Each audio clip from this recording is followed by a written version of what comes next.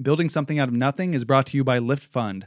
For over 25 years, Lift Fund has backed entrepreneurs who build something out of nothing by providing responsive insights and small business capital when others aren't able to.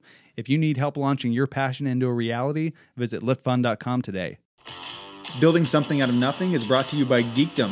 Geekdom is the largest co-working space in the city with the focus of building downtown San Antonio one startup at a time. Visit geekdom.com today to schedule a free tour. What's up, guys? This is Eddie Laughlin, co-founder of Shotgun House Coffee Roasters, and you're listening to Building Something Out of Nothing, a small business podcast right here in San Antonio. Today's guest is Sarah Sauer, owner and maker behind Guten Co goods in San Antonio.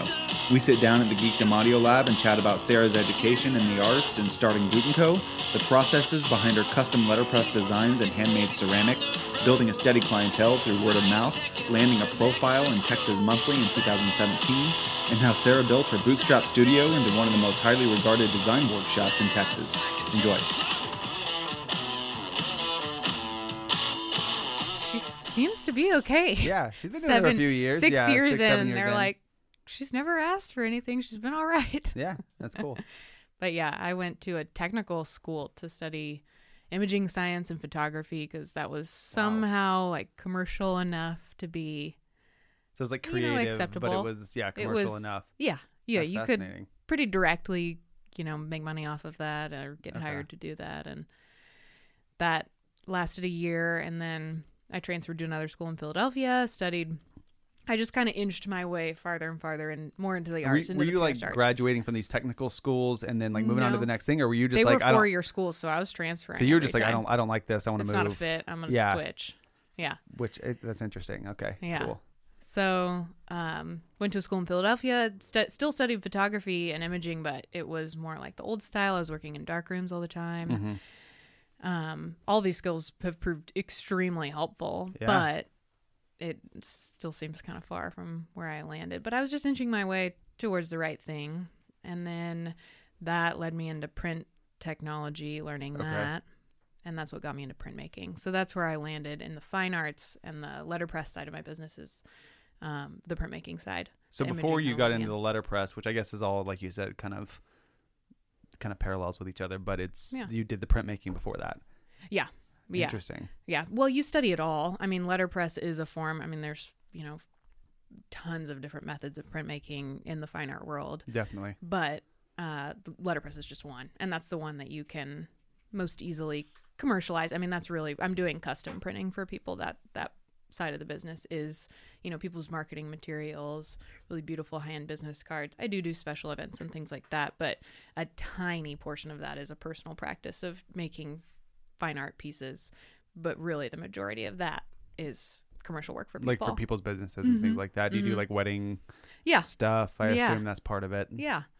Yeah. So that's still, very much just kind of bread and butter. Yeah. I really thrive off the technicality of that practice. I have a very type A. I want things to be it seems like it's very precise. It's a very precise. It seems like it would be a very frustrating thing to kind of learn how to do, because there's no way my brain would allow me to do that. Well, and I love it. I just if people are asking for perfection, I'm like, great, I'll deliver.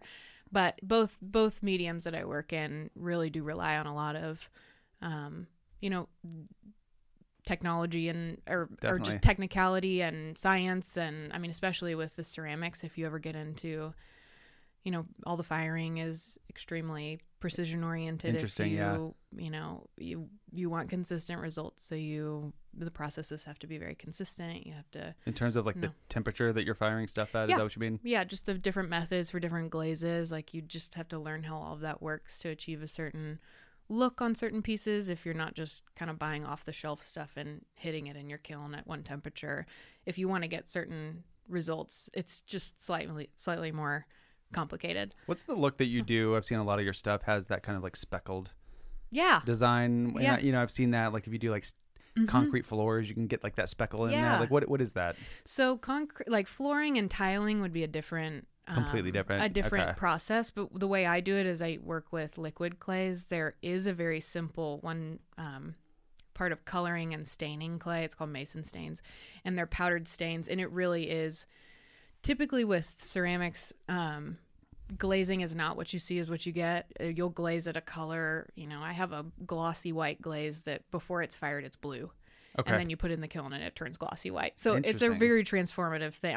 It's a high heat. It's 2,000 degrees. So it's changing colors. That's crazy. A lot of the time. It's very rarely, looks like the finished product when you see it. But with the speckling that I do, that's just staining white porcelain clay that's slaked down into its liquid form. It's called slip. It's like the consistency of heavy cream. Mm-hmm. You can stain it and really do it a bit more by eye. Interesting. And then I just flick it onto the piece with a brush or a tool. So you're manually kind of flecking it on there. Mm-hmm. Okay. There are a few processes that I use molds for that I'll speckle the mold and then pour another color on top, and that gives you a really nice flush edge. Awesome. So there's a lot of really cool things that you can do, not with solid clay form or like throwing clay. Yeah. You can use liquid clays to create a lot of interesting patterns and cast pieces. So it's very technical. Oh, art. yeah. Absolutely. Yeah. Which I like. I mean, there's so much room. And the thing I enjoy is the new techniques that you bring into your repertoire really do kind of inform new designs. Like if you don't, I started working with liquid clays and thought, that, liquid is going to create different patterns and shapes than solid forms would. And then that renders a different design look. Yeah. So it's cool. It's kind of like the method informs the design a lot of the time. And when a company contacts you and they want, cafe wares or they want whatever it is with the pottery, do they generally seem to understand kind of what you do and like your process in creating these things? Or do you work with them in finding like what they want? Do they generally have an idea, or do they just trust you and say, hey, we love the stuff you do, just make us something? Yeah. Mostly the latter. People typically, if they have an idea in their head, a lot of times with pure custom like that, it's very hard. I think what I've gleaned talking to other ceramic artists is you kind of have your wheelhouse of clays that you use in your studio. That translates to certain firing methods. You have certain glazes that you use. You have certain, decor methods that are going to be right within your strengths. So if somebody were to say, I really want a cherry red set of bowls for my cafe. I don't have any cherry red glaze in my studio. It would take me developing a new glaze or going out there and like testing a bunch of commercial glazes to figure out. So I've really had good success kind of steering people and saying, here's the options within my wheelhouse where the pieces are going to turn out great for you, and I can vouch for them. I have consistency with these. I know you're going to love this. Yes. Yeah.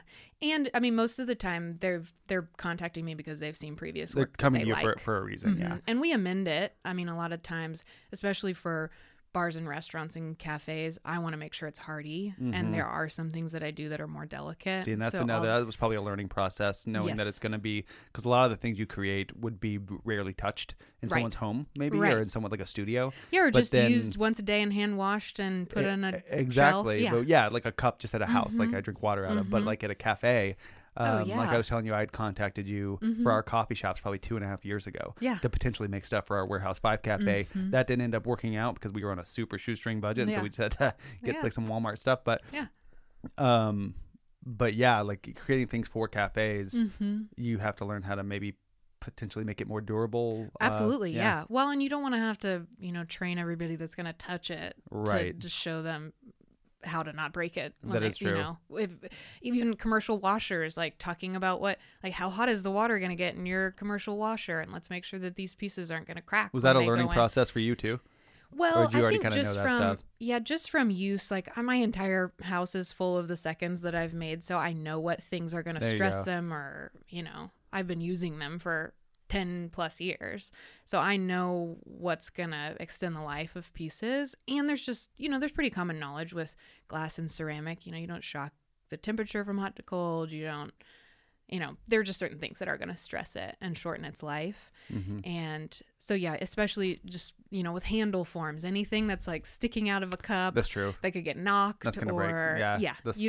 You want hardy handles. You want, usually with commercial operations, I'll suggest. No. handles it all. Well, almost. or a hardy handle that's, comfortable in the hand, but isn't gonna, knock on stuff. I usually suggest more in the family of glossier glazes because it's so much easier to clean. Right. It's not getting caught on. That's a really good point. Yeah. It's not gonna stain, things like that. Where it's just getting used so frequently, you want to just smooth away so that everybody's happy with it. And yeah, so far the survival rate is good. That's cool. Yeah. As you mentioned, you have like a lot of pieces that you made in the past that are at your house. Is your whole house just covered in? Do you only use your product essentially? Well, yeah. I mean, to a certain degree. That's cool. Like I have. That's always like the nice byproduct of owning a small business like that. It's like you either drink good coffee if you own a coffee shop, or like if you own your Wildflower Caramel Company, they probably have caramels at their house all day long. Yeah. You have really great. Pottery good ceramics. And there are special sets that I have from like travels and stuff that I've brought home from other artists that I really love. But yeah, it's a good collection. I mean, they're all wonky, and like I bring home the ones where it's like perfectly functional, but like can't sell. That's one thing. That's what I mean. I have a lot of seconds because I sell, 99.9% of what I sell is online. So people see a picture and expect exactly that. And if it, varies at all, I don't want anybody to ever be disappointed by a little bubble in the glaze or something like that. So if it's anything like that, you're just like, you know what? I'll take this one home. Yeah. I can always use it for myself. Or sell it in person. Like give a discount people will come in. Yeah. Okay, stuff like that. Just to move it. All right, cool. Let's back because I know you and I were talking before we even started. So you're from Fredericksburg originally, and 6th generation Texan. How long has your family been in the Fredericksburg area? Well, my ancestors were one of the settling families. To me, really interesting. People, in adulthood, I've realized it is special. I mean, it's just it was just how I was raised. People pay attention to it, but the way people react to it, you can tell like, this is pretty cool. That is interesting. I am an interesting person. I don't realize it. Yeah.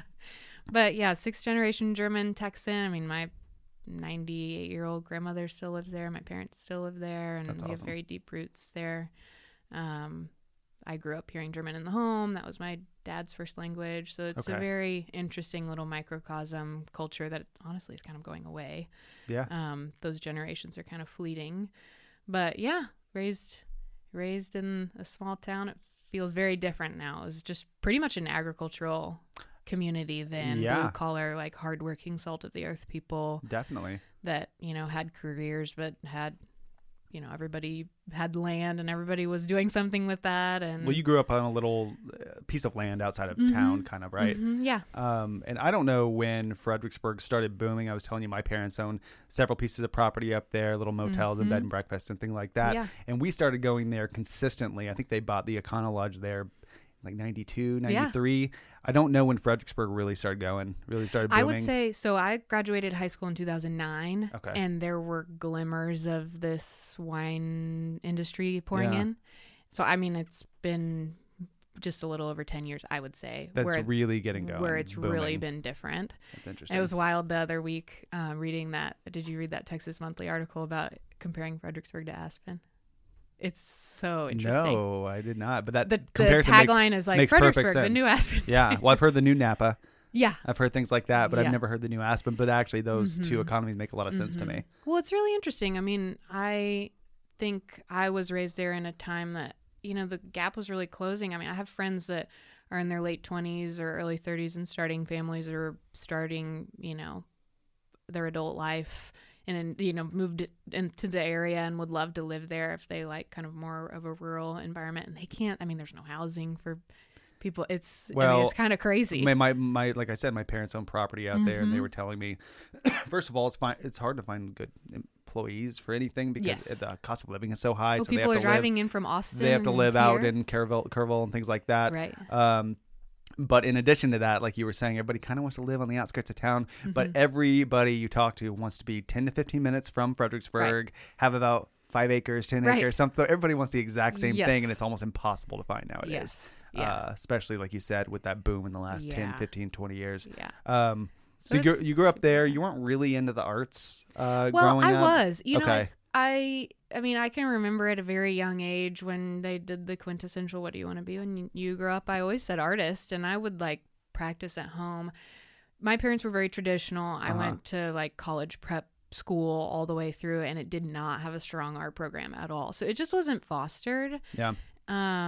I mean, I begged for, lessons and would, here and there take little drawing classes and things on the side after school or whatever, but it just wasn't terribly fostered. I knew I wanted to pursue it, but always kind of thought I needed to find the amended version that would work, like graphic design. Find that hybrid, or, photography or something that was a bit more traditional, and it just led to a more linear career track. At that point, it just didn't really feel, I mean, to me, it was like a hobby that I needed to, an interest. Because that's how it was treated. It was treated as a hobby. Well, yeah, just in my family and in the culture I was raised in, you do a career track job, like, lawyer, doctor, teacher, military, whatever, and that's great. I mean, that's successful. I have tons of siblings and they all have successful careers and those types of things. And, so yeah, it was a tricky thing to even picture a future like that, but I got there.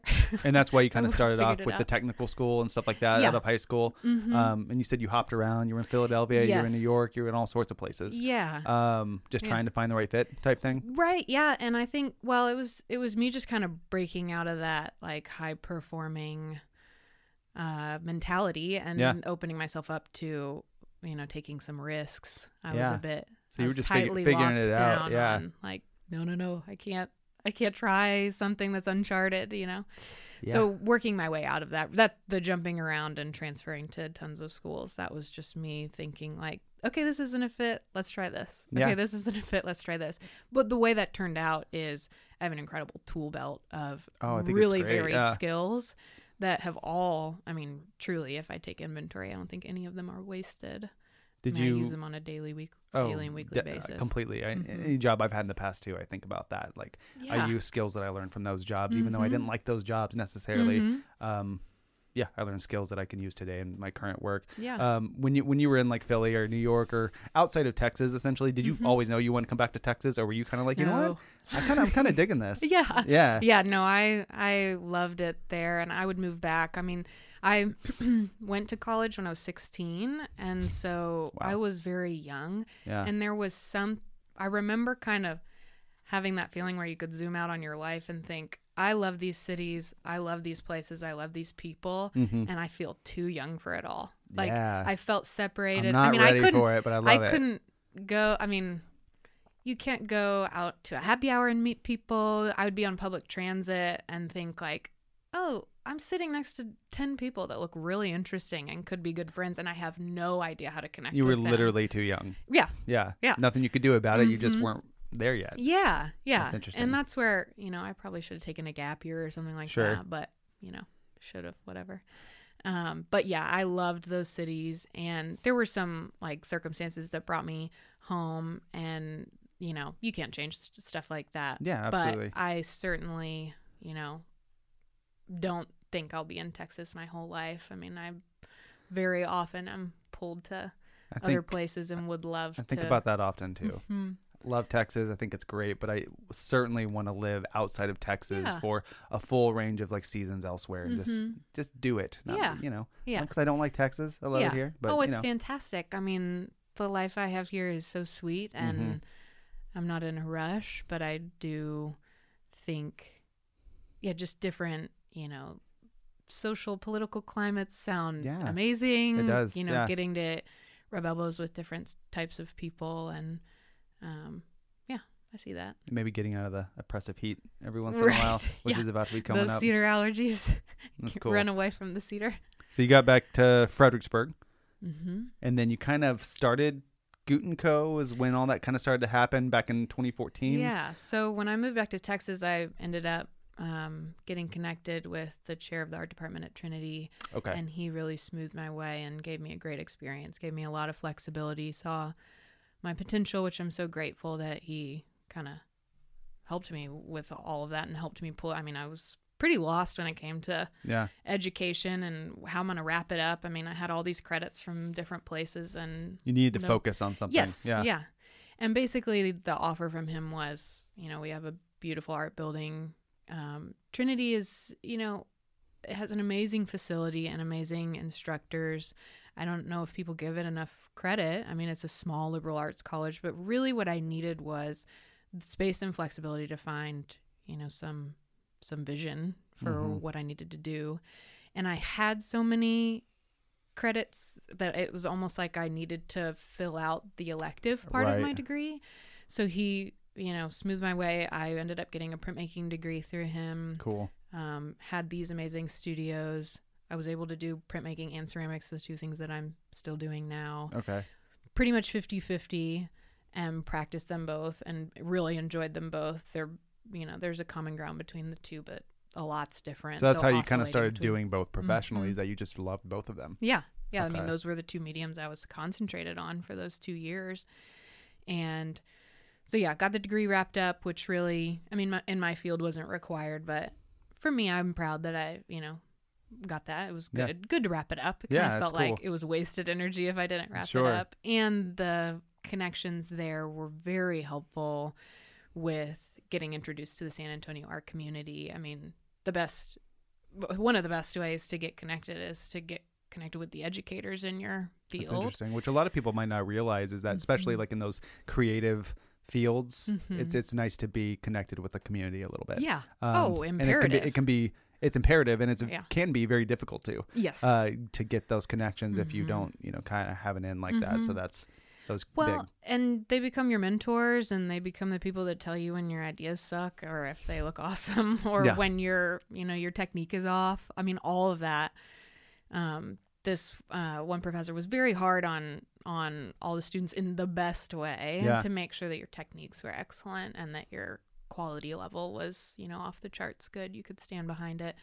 So that was excellent. But then, I graduated, in the last couple of months of my senior year, I started Guten Co and branded it and decided. So you knew that's what you wanted it to do. Yeah, I was watching my fellows. So this was 2013. I was watching my fellow classmates that were in the arts struggle to find jobs in the arts. Yeah. I mean, where are you going to go? Several of them are excellent graphic designers. Most of them went into different fields, and I didn't want to do that. I just was excited. It just seems like such a bummer.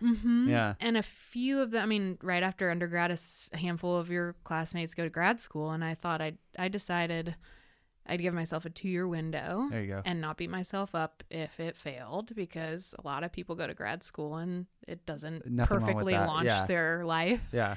So I decided I'd try it. Okay. And that was really one of the bigger, leaps of faith, because I had no idea if people would be interested in the things I was making. There was no momentum. There was no reason to think that it was going to succeed. You just kind of just this is what I'm going to try it. Yeah. And really, that last senior year, I was producing goods already almost with, it was within the fine arts department, but the work I was making, it looked like commercial work. I was making big sets of porcelain pieces, or I was doing, it wasn't big one-off elaborate pieces. Sure. So it was, people's interest was piqued. It was stuff you could sell. Yeah. Right. Yeah. So I saw that there was an interest, and I think it's booming now, but at that point I wasn't seeing high design in ceramics be terribly prevalent. Right. So I was excited about bringing that to it and thought that there would be a market for it. Okay, cool. Yeah. Once you decided, were you selling things already a little bit? How'd you kind of get those first? Was it just kind of word of mouth? Yeah. And what did you need to buy equipment? Was this something you could easily kind of self-fund by yourself without a ton of overhead? Yeah. It was super bootstrapped. I mean, that was the other part of taking the risk was, me and my type A brain, I wrote how much it would cost. You want to have it figured out. Yeah. It wasn't a crazy number. Yeah. I think I spent $4,000 or something. What cost is it? The letterpress? Is it the press? Yeah, is a big piece of equipment, and those aren't expensive, but they're hard to transport. They can be kind of hard to find, and then you have to put a lot of time into refurbishing them. And the one you got was raw, rustic. Yeah, you had to completely refurbish it. I've been through several now, but it's they're rarely found ready to roll. Because they're old. Oh yeah, naturally, and they've typically been in someone's shed for 40 years, and they're about to go to the dump, and you're like, wow. Wait, I'll take it. Okay. So there's a lot of time involved with that. The other equipment things are, you have to buy a kiln, you have to buy a wheel for ceramics for throwing. The rest is pretty much materials based, and you kind of buy as you need. So yeah, there are a few bigger ticket items, but you can also, like with ceramics, I guess with letterpress too, ceramics more so, there are people that get into it quickly and, you know, have the liquid cash to dump a lot of money into getting the equipment that they need, and then they realize 4 years later that they haven't used it enough and they want to ditch it. They want to clear space in their garage. Okay. So all the time, I mean, I've never bought a piece of new equipment for ceramics. So there's always something available used. That, or like schools are getting rid of their wheels or their... How do you find that stuff? Well, there's like Facebook Marketplace and Craigslist. So and stuff like, yeah, just like I would find stuff. anything. Okay. Yeah. Yeah. Interesting. You can typically, I mean, if you're willing to drive, like, I mean, I've driven to Oklahoma for equipment. I've gone to like... Do you have a truck? Borrowed one. Borrow trucks? Trailer. Yeah. That's cool. So yeah, you just got to hunt and peck. I mean, it's not expensive, but it is, you know, costly with time to get these. Do you kind of refurbish those things yourself? Mm-hmm. Yeah. That's kind of fun. Yeah. Yeah.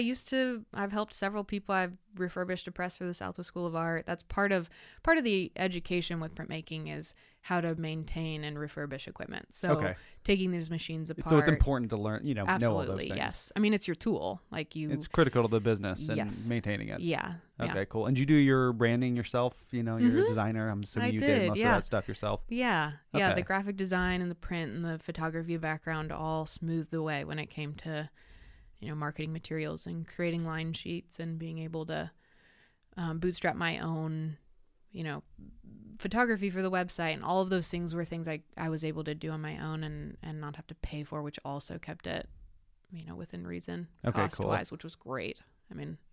And where were you working out of? Did you have a studio already? Was it where you were living at the same time? Like where were you developing all these things? I had 2 different studios during that time. I had one that was kind of a bigger industrial, rougher space, and then I moved into a house that had, you know, an outbuilding that I finished out and like drywalled and put windows in and made into a little shop.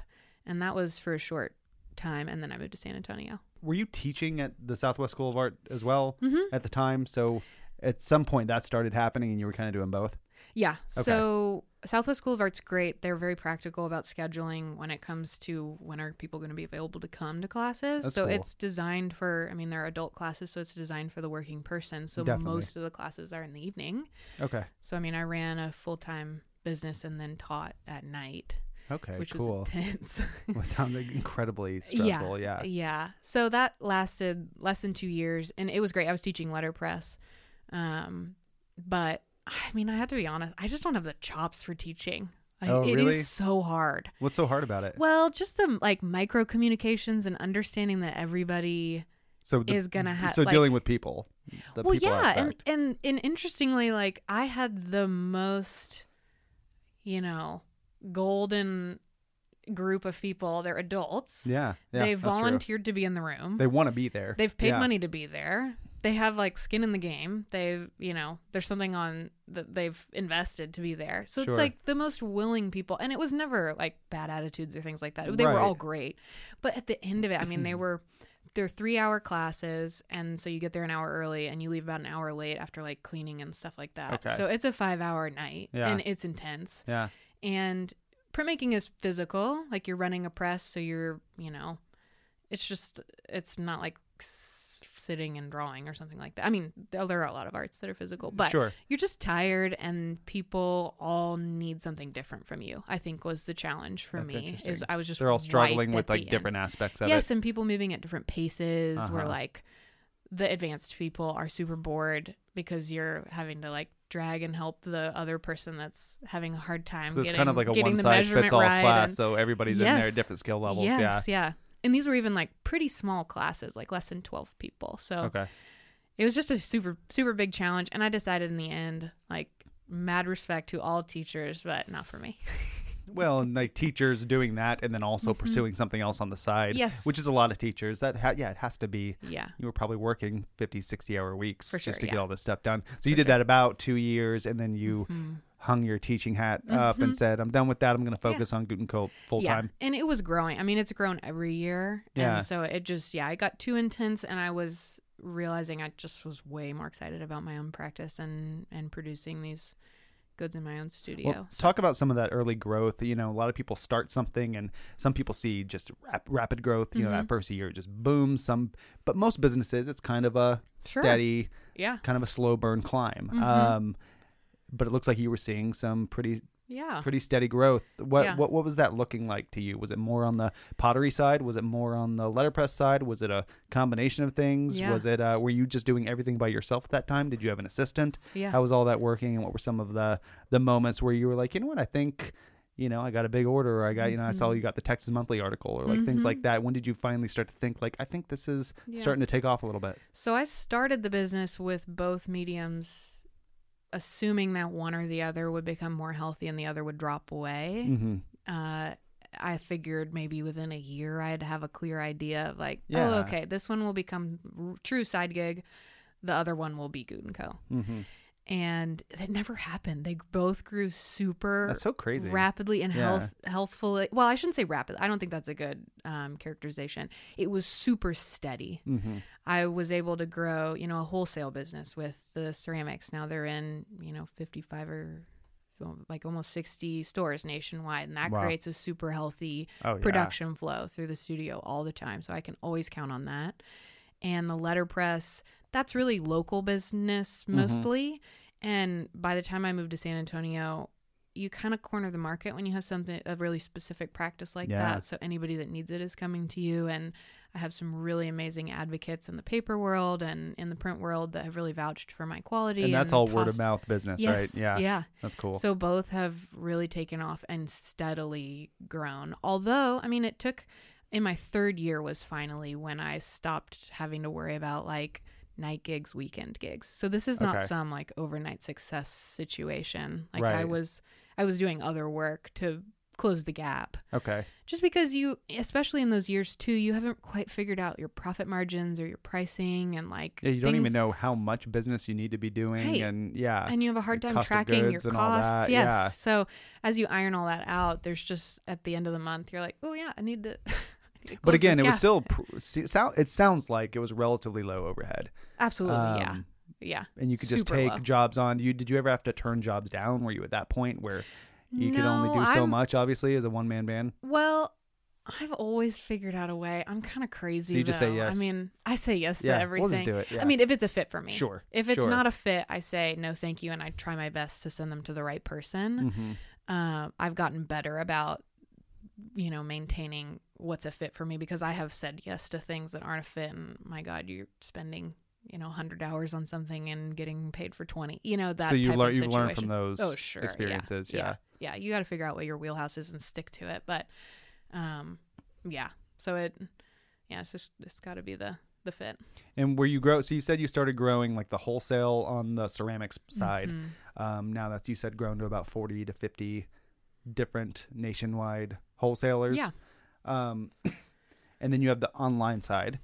And you said you do a lot of sales through online. Were you growing that through that period too, or was that kind of later on?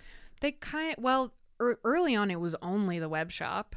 And that's always great. It feels great because you're getting the retail price for your piece. Right.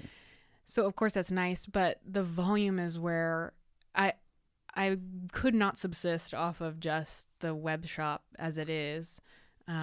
It's just, you know, 2 pieces here, 5 pieces there. Exactly. You know, it's so small. It wouldn't be enough. You'd just be waiting on them to come in and you'd be frustrated and depressed. Right. Yeah. Well, and all the time, also the extraneous time that it takes to like packing an order for 1 cup, or like packing, you know, 3 pieces for somebody. And, you know, all of that takes more time. There's so much efficiency that I love with wholesale, where I can say, okay, I know I need to buy, you know, 60 gallons of X, Y, or Z, you know, additive for my glaze recipe. I can get the clay at a lower price. I can like really optimize costs and get all of these materials in bulk because I know I'm tearing through them so quickly. I just have, you know, more ability to, you know, plan a production schedule really.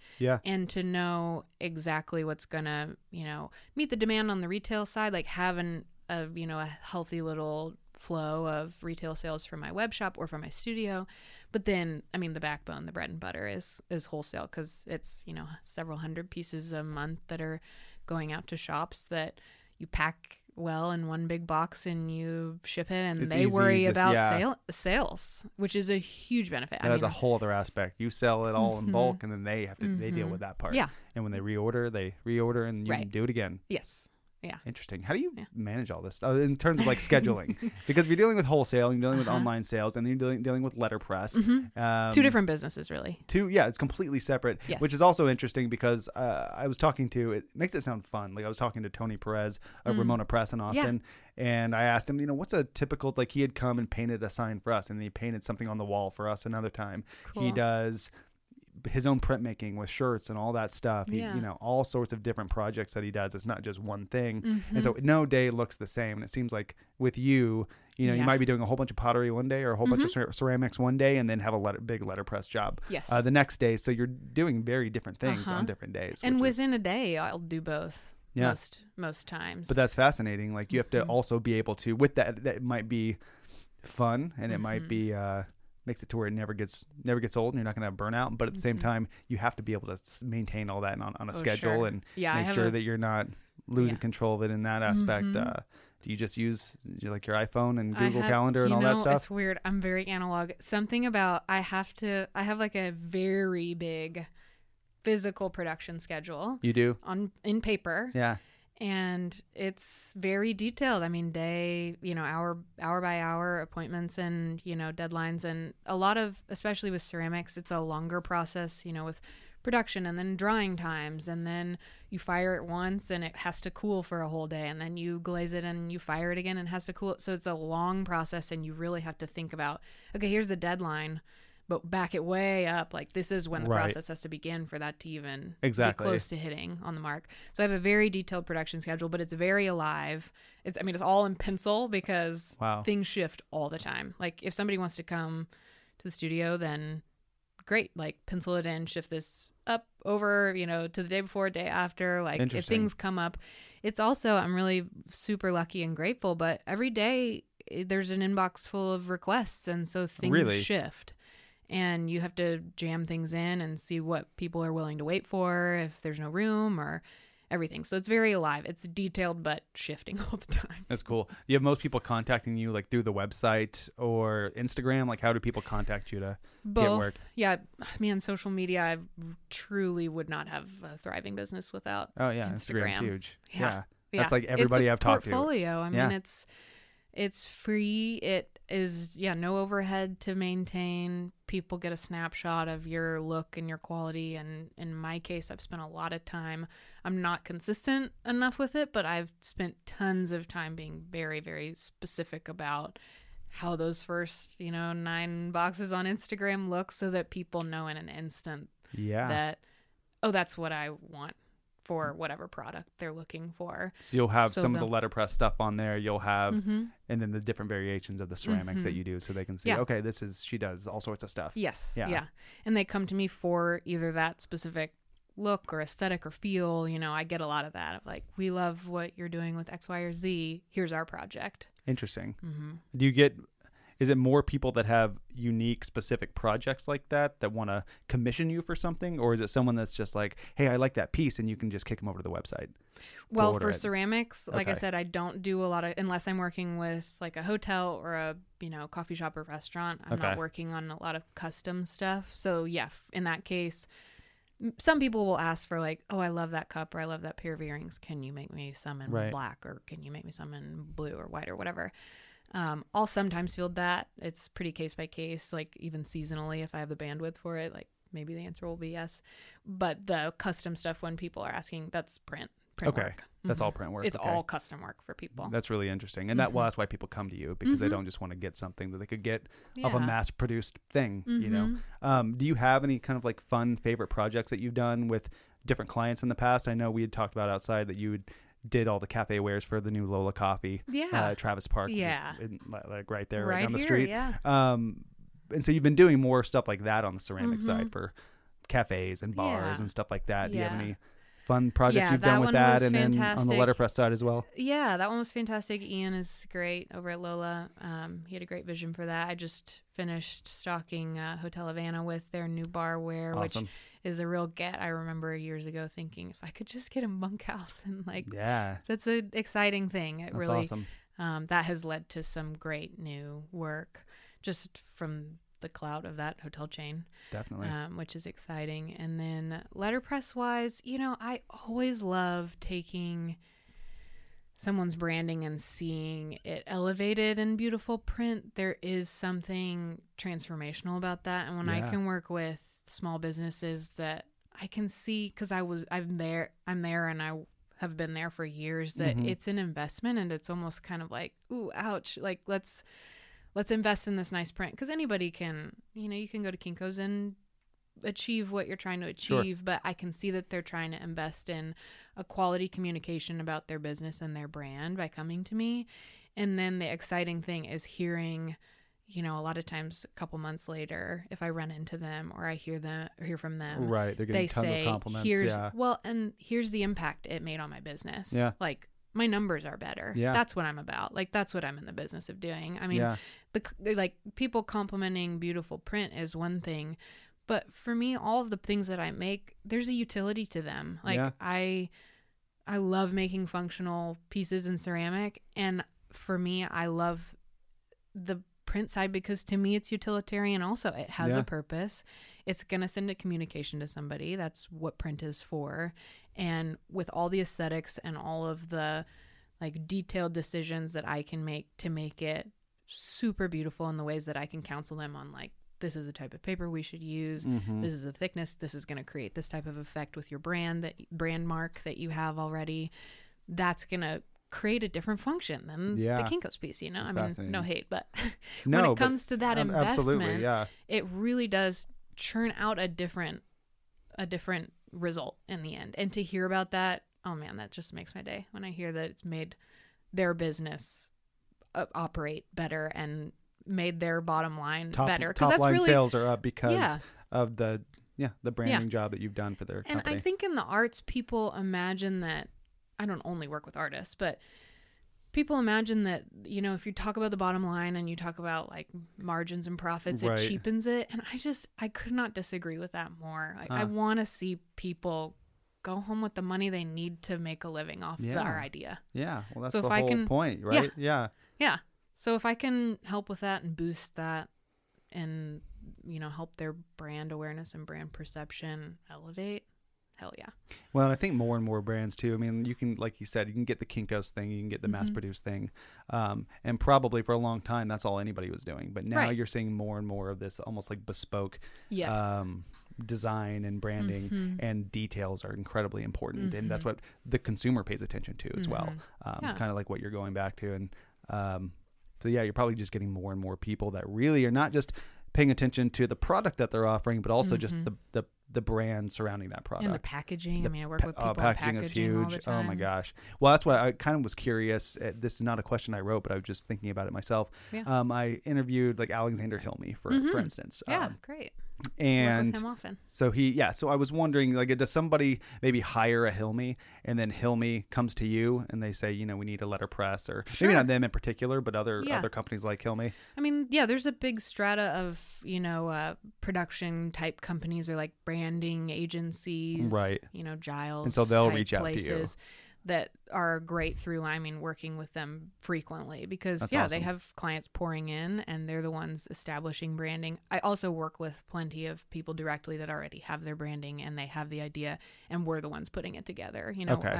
I do a lot of design work for people too. Like, oh, this is the packaging piece you need. Here's your branding. Okay, here's the mock-up of how it will work out. Packaging is something I'm very fascinated by because it's complicated. It's complicated, right? And when you try to do it yourself, I do a little bit of graphic design. So there's things we've tried to do in-house. And once you kind of really get into the minutia of it, it's like, my goodness, oh my gosh, you almost need to hire somebody to just much time on it. Deal with it and talk with the company that's printing the thing so it can just find the dimensions and everything about it. It's just like so complicated. Yeah. So whenever I see good packaging, I'm always very impressed. You appreciate it. Yeah, same. How'd you get the Texas Monthly article in 2017? How did you land that? Did they just come to you? They reached out.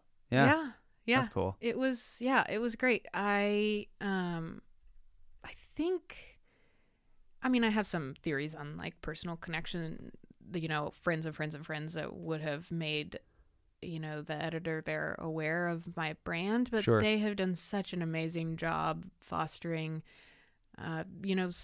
smaller businesses in the area that they felt still carried the through line of quality and quality of story too, that they're interested in. I mean, magazines are always looking for great content. And Definitely. so I appreciate that. I mean, I've had some good features, and I think that's a good tip with marketing wise. Like, I don't know that it's necessary to pay for magazine coverage because they need you as content. You need to look at it that way. Look at it from their perspective. Right. They need they're you. always, especially they're excited about you. A magazine that's churning something over monthly, they need new content. Absolutely. And you might be a great fit. Yeah. Yeah. So it was excellent. It was an honor, and it did change the scope for sure. I mean, from a business standpoint, you saw a surge. The impact? Yes. Really? And it was sustained. Like I think there are always one-off people that will buy, one thing and I don't hear from them again. That's great. Sure. But I have a consistent following of people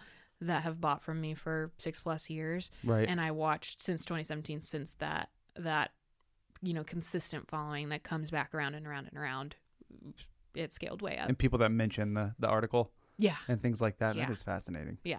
Well, it's just an enormous scope. I mean, I had friends it's huge. from New York that would said, mention it. I have a subscription to Texas Monthly because it's so excellent. I saw that you're in it. I mean, it's not just Texas. Like it was a great little blast. So you felt like you got a name new recognition eyes. boost. Yeah. Once that happened, Yeah. for sure. Mm-hmm. Was there any other? Was that the main one? Were there any other publications or articles or anything the local like that? publications have been awesome about writing me up. Austin publications, I because of the ceramic side, food and culinary magazines are nice about being interested in what ceramic artists are doing, because that's a big new thing of like bespoke, dinnerware and all of that for restaurants and things. So it's not just lifestyle magazines and like general magazines. Certain, food and culinary people have written me up, but that was TM. They were when that happens though, and you said you got a lot of recognition. Is most of the work you do right now kind of in and around San Antonio and maybe some Austin stuff, and especially for the if you're doing cafe wares or something like that, or are you kind of all over the United States? I mean, do you get a surge to the point where at that point you're like, I need to hire some people, or did it kind of get to that point? Sure. Yeah. All the ceramic business. I mean, I have my hubs here. I've worked with a few cafes here because they know of me, and I love that. Sure. Like local.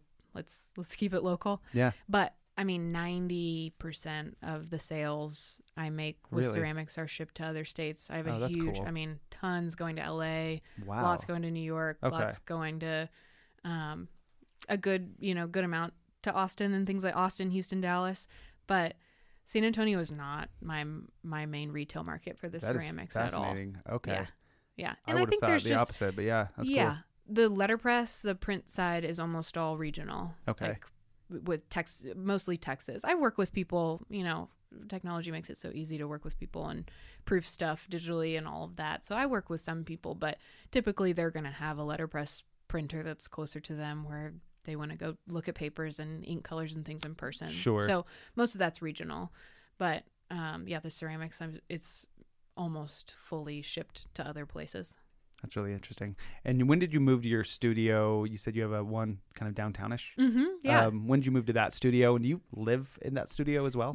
No. That's more of like if you saw it, you would laugh because it's truly a garage. It's a beautiful garage. Okay. I moved into the 506th Street complex over on 6th and Avenue E, where Dado Architecture just refurbished an old print like warehouse building and have made it this incredible cross-pollinizing, complex of different businesses. They have probably 15 or 20 operations there. They've made little micro offices in their building, but I have a freestanding studio. It was a kind of a carport type structure, and I worked with them and convinced them I bugged them long enough. I asked if they'd finish it out because I needed a bigger studio. I was outgrowing my previous space. It's a big, beautiful, windowy. I mean, they put That's awesome. lovely garage doors on the front, and it just works perfectly. I can fire and crack those doors open. So I've got ventilation. I can hose the floors down. It's just a fantastic white rectangle. So it's exactly what you need. Huge window light. Yeah. That's awesome. Yeah. Filled with plants, and it just is a happy place for sure. And I'm super grateful for it. So I moved in there April last year. Okay. So recently. I was their first tenant. Yeah. Hey, nice. Yeah. Do you have studio hours? How does that work? Like, is it all by appointment only? How does that work? It's by appointment only. Okay. Yeah. Yeah. I would love to have studio hours, but it's very difficult when you're counting on something happening within a certain time frame, especially with very time sensitive stuff. Like for me, clay dries out. And if you leave it for 15 minutes, sometimes your piece is ruined. Yeah. To a certain degree. So you really need to focus on So interruptions are Yeah. tough for me. Yeah. As much as I want to be available at huge. all times, if somebody breezes in for a quick visit, it may throw stuff off. Yeah. And so, yeah, if people are around, I explain that, and it's pretty obvious. I've got my big earphones on and There's a lot going on, yeah. muddy hands. So people kind of get the vibe that oh, you're in the middle of something. But when production's going, and you production's need to focus on production. I lock the door and there's a sign, it's all windowy. You can see me in there, but I'm super happy, even if I have a day of notice, just to know the window of time when people are coming. I love having people there. I just kind of need a little playing time. Yeah, definitely. What made you not want to do, when I think of the art community in San Antonio, I think Southtown, I think Blue Star Arts and all that stuff. Is there a reason you didn't want to be in that area, or you just found this spot and you just thought, I think this is perfect? Oh, it's a great spot. But studio space is hard to find. The other thing is I needed a big studio. I had outgrown an 800 square foot space before. Okay. And ceramics can have a bigger footprint. My bigger kiln is, 5 foot in diameter. Okay. So and I have big work tables, and a printing press is a 2,000 pound machine. Right. You need to be able to spread out. Yes. Definitely. Well, to have both mediums in one space and to be on top of each other. That's true. That gets to be a nightmare. And just for cleanliness and to make sure that there isn't, ceramic dust ruining something over here on the print side. I'm very, very precise and clean. You seem like you're pretty fastidious. Yeah. Well, just to keep it separate, because most people wouldn't have those two things in one space. Think about a wood shop. There just are things in the air. Yeah, there's dust, debris. There's debris and oil from the press and all that stuff. So and plus, you got to store your stuff you made somewhere. Yes, Do you have shelving, absolutely. all that stuff? Yeah, I have a wall of shelving of ready to go pieces. all of those things. Big space for plaster molds for any casting pieces I have. And so, a big industrial sink and a good drying rack and stuff. It just takes up space. So I needed a bigger space. There are other kind of hard requirements, with wiring. I need specific industrial wiring for my kilns that aren't usually in just any old building. I also can't be on upper floors unless there's freight elevators, because I can't get printing presses up to places. So that eliminates a lot. So when you look at a space, you're looking at specific things immediately, and a lot of things would just rule it out. Oh, for sure. You just say, I can't be on wood floors. Presses break through wood floors, they're too heavy. So there's just a lot of factors that rule most spaces out. The days I daydreamed about being a painter, where it was you could literally just all I need is a little space. Yeah. Anywhere. That's cool. Everything's portable. So it's tricky. Moving studios is a nightmare. It's such an effort. But you did friends it. It's and done. family. Oh, I've done it many times. But this is an amazing space, and I think you'll be there for I the will immediate be future, at happy least. to be there for as long as I can. Okay, cool. Yeah. So what's on the horizon for you and the company? You're about 6-7 years in now. Obviously, you've seen just kind of really healthy, steady growth on both sides of the business, the letterpress and the ceramics. Just moved into a new studio last year. Are you looking to kind of scale up? It looks like from everything we've talked about, it looks like you have enough steady business to where if you wanted to grow it, it is for sure. It's up to you. Yeah. If you want to do it. And so, do you like your lifestyle right now? What is kind of a day in the life like? Are you just crazy, stressed, busy, or is it just kind of you keep your work-life balance pretty solid? Yeah. What's well, this new space has been helpful because I'm surrounded by the work schedules of a lot of different people, Right. which has helped me, recognize, when people arrive and when people leave and what's normal, Sure. because That I makes can sense, tend to yeah. be very workaholic. And Yeah. when you have the big window, so when people are leaving, you're like, I gotta go. when Yeah. you're the only one there and it's the sun's down and you think, oh, it's time to go home. Mhm. Yeah. So I can tend to push it too hard with that. But the question of scaling is, oh man, it's the biggest thing I fight in my mind, because there's, I don't know, there's kind of a narrative self and like what should I be thinking about this? And then there's the realistic self that I think is more true to who I am. And I've consistently hired people over the last 3 years mostly. Okay. And it's been very challenging to not only delegate, which I'm not strong at anyway. You like to do everything yourself? Yes. Yeah.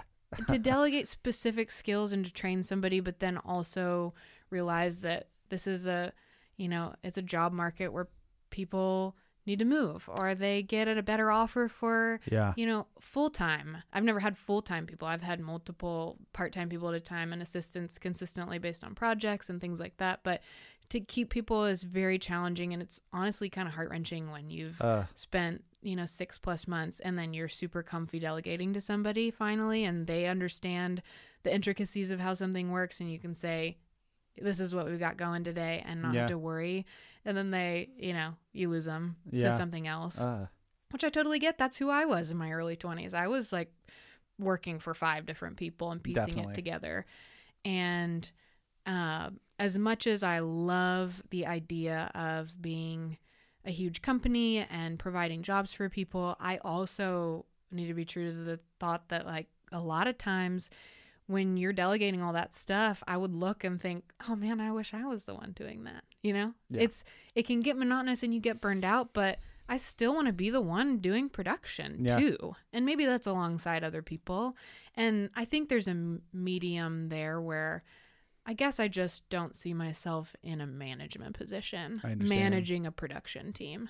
That's interesting. And I don't know. That could change. You're still trying to figure it out, because I think a lot of people in your position, with kind of the popularity you're seeing with your company, I mean, the ego might take over, and a lot of people might just start ramping up big time. Yeah. But you're playing it. You're playing it safe, kind of close to the vest. I still want to stay closely tied to that feeling of being artist and designer. Yeah. And I think when you get lost in the managerial and the admin, which I do every night and all weekend, I do it both things. But that's almost, this year I'm coming at it from that lens of what admin things can I offload, and what lower level production things, or what are the fringe things that I can be delegating to people to create more time for me to design and produce new goods. I think that's very important. Right. Like, if I don't get lost in that's a good point. Making the 300th cup. Sure. Instead, being able to say, okay, I've got the leeway to think about 10 new goods that I'm going to release in 2 months or whatever. The heart of Guten Co at its core is the design and the production. Yeah. And that's what keeps it going. Yeah. And if you're just focusing on the numbers in the back end and the bookkeeping, that's not fun. Yeah. And if you had asked me a year ago, I would have said, I have big dreams for being a huge design brand. Always changing. Well, and I don't know if it's not oscillating back and forth. Last year was a tough year with, thinking through hiring and scaling and all of that, and watching my role change. I honestly didn't feel as satisfied with as I thought. I didn't feel as freed up by it as I imagined. I think that happens a lot to people too, is that they have a vision in their head for years down the road. And then they start to acquire that vision a little bit, and seeing the micro steps that it takes to get there, and how you're evolving as a person, maybe not into the person you wanted to be necessarily when you started it. And I think that's fascinating, how you can go back to square one and say, you know what, I want to re-examine this again. Yeah. And there's a great middle ground that makes my business function, where I can hire assistants as needed and do. And there are people locally that I can call on, and there are people, friends and family, that if it's a non-skilled thing, like a huge crazy big volume order and I need help fulfilling, several hundred boxes. Right. I mean, so there's still people you can reach out to within the community Right. and that pop in and help for a month or I think that's cool. for however long. Yeah. Project based kind of that smooth the way and then it goes back to kind of a more normal thing. But we briefly talked about like work-life balance when you're not doing Guten Co stuff. yeah. What do you like to do around San Antonio? Are you kind of a homebody? Are you what do you do? Home. I mean, yeah, I work long hours. I usually will pop back into the studio over the weekend, but this year I've gotten much better about not being so workaholic. I have my great dog Hugo, so a lot of my free time, I if it's nice out, I would love to. I'm like a walk obsessed person. I can get wound up and anxious and stressed, and walk is just like walks and yoga and stuff like that is kind of the only thing that just kind of strains that out of my system. You do yoga too? So That's cool. So I do a lot of that, and just like my work is very physical. So by the end of a long day, my back hurts and my legs hurt, and I'm up and around or like heaving heavy things or like over a wheel, pushing and pulling. Like you said, it's a physically demanding job that a lot of people might not realize. Yeah. Well, yeah. So you got to kind of unwind that out of your body. So that's cool. I like to do that. I love to pop in and have a good coffee somewhere and just chill out with friends. Because I work mostly by myself, I'm ready to talk to people. I was about to say, you're ready to by yourself for 10 hours. You might want to socialize I'm ready for a second. Fill my tank, which is an interesting thing because other people are like, no, I've been doing this all week at my job. That's cool. We've been taking our dog to Phil Hardberger Park. Nice. You ever go out there? It's like one of the better walks, in my opinion. Yes. For if you like kind of like the more hill country vibe, it's kind of a little quieter. Yeah, a little freer. Yeah, it's cool. So if someone is, they're entering art school or they have this creative passion, they want to turn into a business, maybe they're about to graduate college and they're trying to figure out what they want to do. Do you have a piece of advice you'd give someone that wants to start their own, turn their passion into a reality? I would get honest about if your product, if you're seeing it offered already, then be honest with yourself about like, okay, how can I amend this? Like figure out where you can kind of not having a monopoly in a bad way, but like figure out that your product, you'll have more fun producing and selling something that you're confident people are going to want from you. Right. Figure out what your angle Interesting. is. Okay. And make sure that's clear to people. Like, this is the unique way that I'm presenting this thing or service or idea or whatever it is. The main practical thing, and man, I should be better about, I should be more regimented about like putting this in the schedule for myself, but reaching out to thought leaders and asking for a little bit of their time, it feels a little bit forced on the front end. Sure. But every time I've done that, and I mean, I just have a little script that I've sent via email, just like, I admire the work that you're doing. I'd love to bring you a coffee. Could you spare 30 minutes on this day, or this day? Like, give them some options. Yeah. And it's very clear for people. I've never gotten a no from somebody. Really? That's how I got my studio. I asked for time with this fantastic architect that owns the complex. Some of the best, wins or connections have been, some of the best wholesale accounts, some of the best connections through, like Hotel Emma or Bunkhouse or whatever has come from reaching out to thought leaders and just asking for time, because even if you could think of a few questions or just ask them, tell me about your work. What projects have you going, are you working on right now? Just to get them talking, all you're doing is making yourself known to them. Yeah. And then that goes in a file in the back of their brain. That was a 30-minute thing for them, some random Tuesday.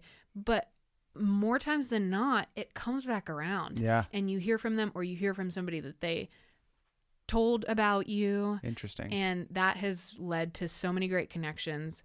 If you have a physical product or, a body of artwork or something like that, ask for their critique too. I mean, people in professional, status jobs, they have, their opinions are worthwhile. Yeah. So, take their critique and make your product better and make your art better. And I think just submitting to that, like, just their opinions is super helpful. I mean, people, you should probably have to pay. It's kind of like skirting around having to pay for, whatever critique or spend the time putting product out that may not be its very best. Yeah. And here you're getting it just in a little 30-minute window. That has been super helpful, kind of in a nebulous way. Like, you don't really know what's going to come of it. It's kind of a leap of faith. Like, you're just kind of stepping not tangible out and necessarily, making, but right. yeah. You don't know how it's going to return to you. But in my case, and especially in San Antonio, I can't really speak for other professional communities, but I can vouch for here. It is tight, and depending on, I mean, I'm thinking of, like, tech industry is still pretty tight. Arts industry is still pretty tight. Like, educators are all pretty tight around here. So, I mean, word gets out about you if people are excited and hearing about a new thing that you have going. So I would do that. Well, and especially like you were talking about with the way you work, you might be alone for 8 hours a day. And so getting to reach out and connect with other people in the community is huge. And making time to do that. I think that's a great piece of advice. Yeah. So give me the plug, give me the deets. If somebody wants to get a hold of you to maybe do a commission piece for the letterpress, or if they, can they reach you on the website? We talked about Instagram. Do you have general, like, turnaround times and things like that? What info can you give me? Instagram is at Guten Co, GUTENCO. So you can kind of see just the first blush of what I do in both mediums. It's all mixed together there, so you see it all at once. And then website's gutenco.com.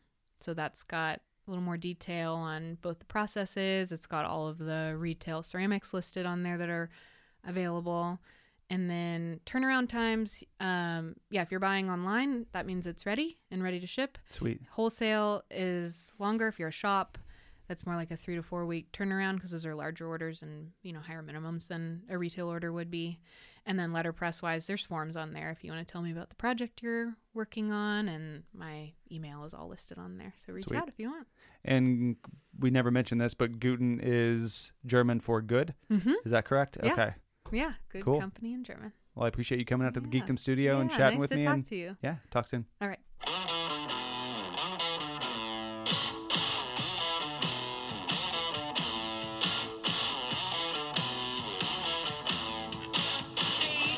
Thanks for listening to Building Something Out of Nothing. If you'd like to be a guest on the podcast, you can email me at that's ed6238@gmail.com. As always, you can visit either one of our locations 7 days a week. Our roastery and first location is over at Warehouse 5 at 1333 Buena Vista Street. If you'd like to serve Shotgun House coffee roasters in your restaurant, cafe, or office, shoot us a quick email at orders@shotgunhouseroasters.com or contact me anytime at 254-913-9031. Our intro music is provided by the Delicate Boys from Austin, Texas. You can find this song and their entire album on Spotify. Thanks.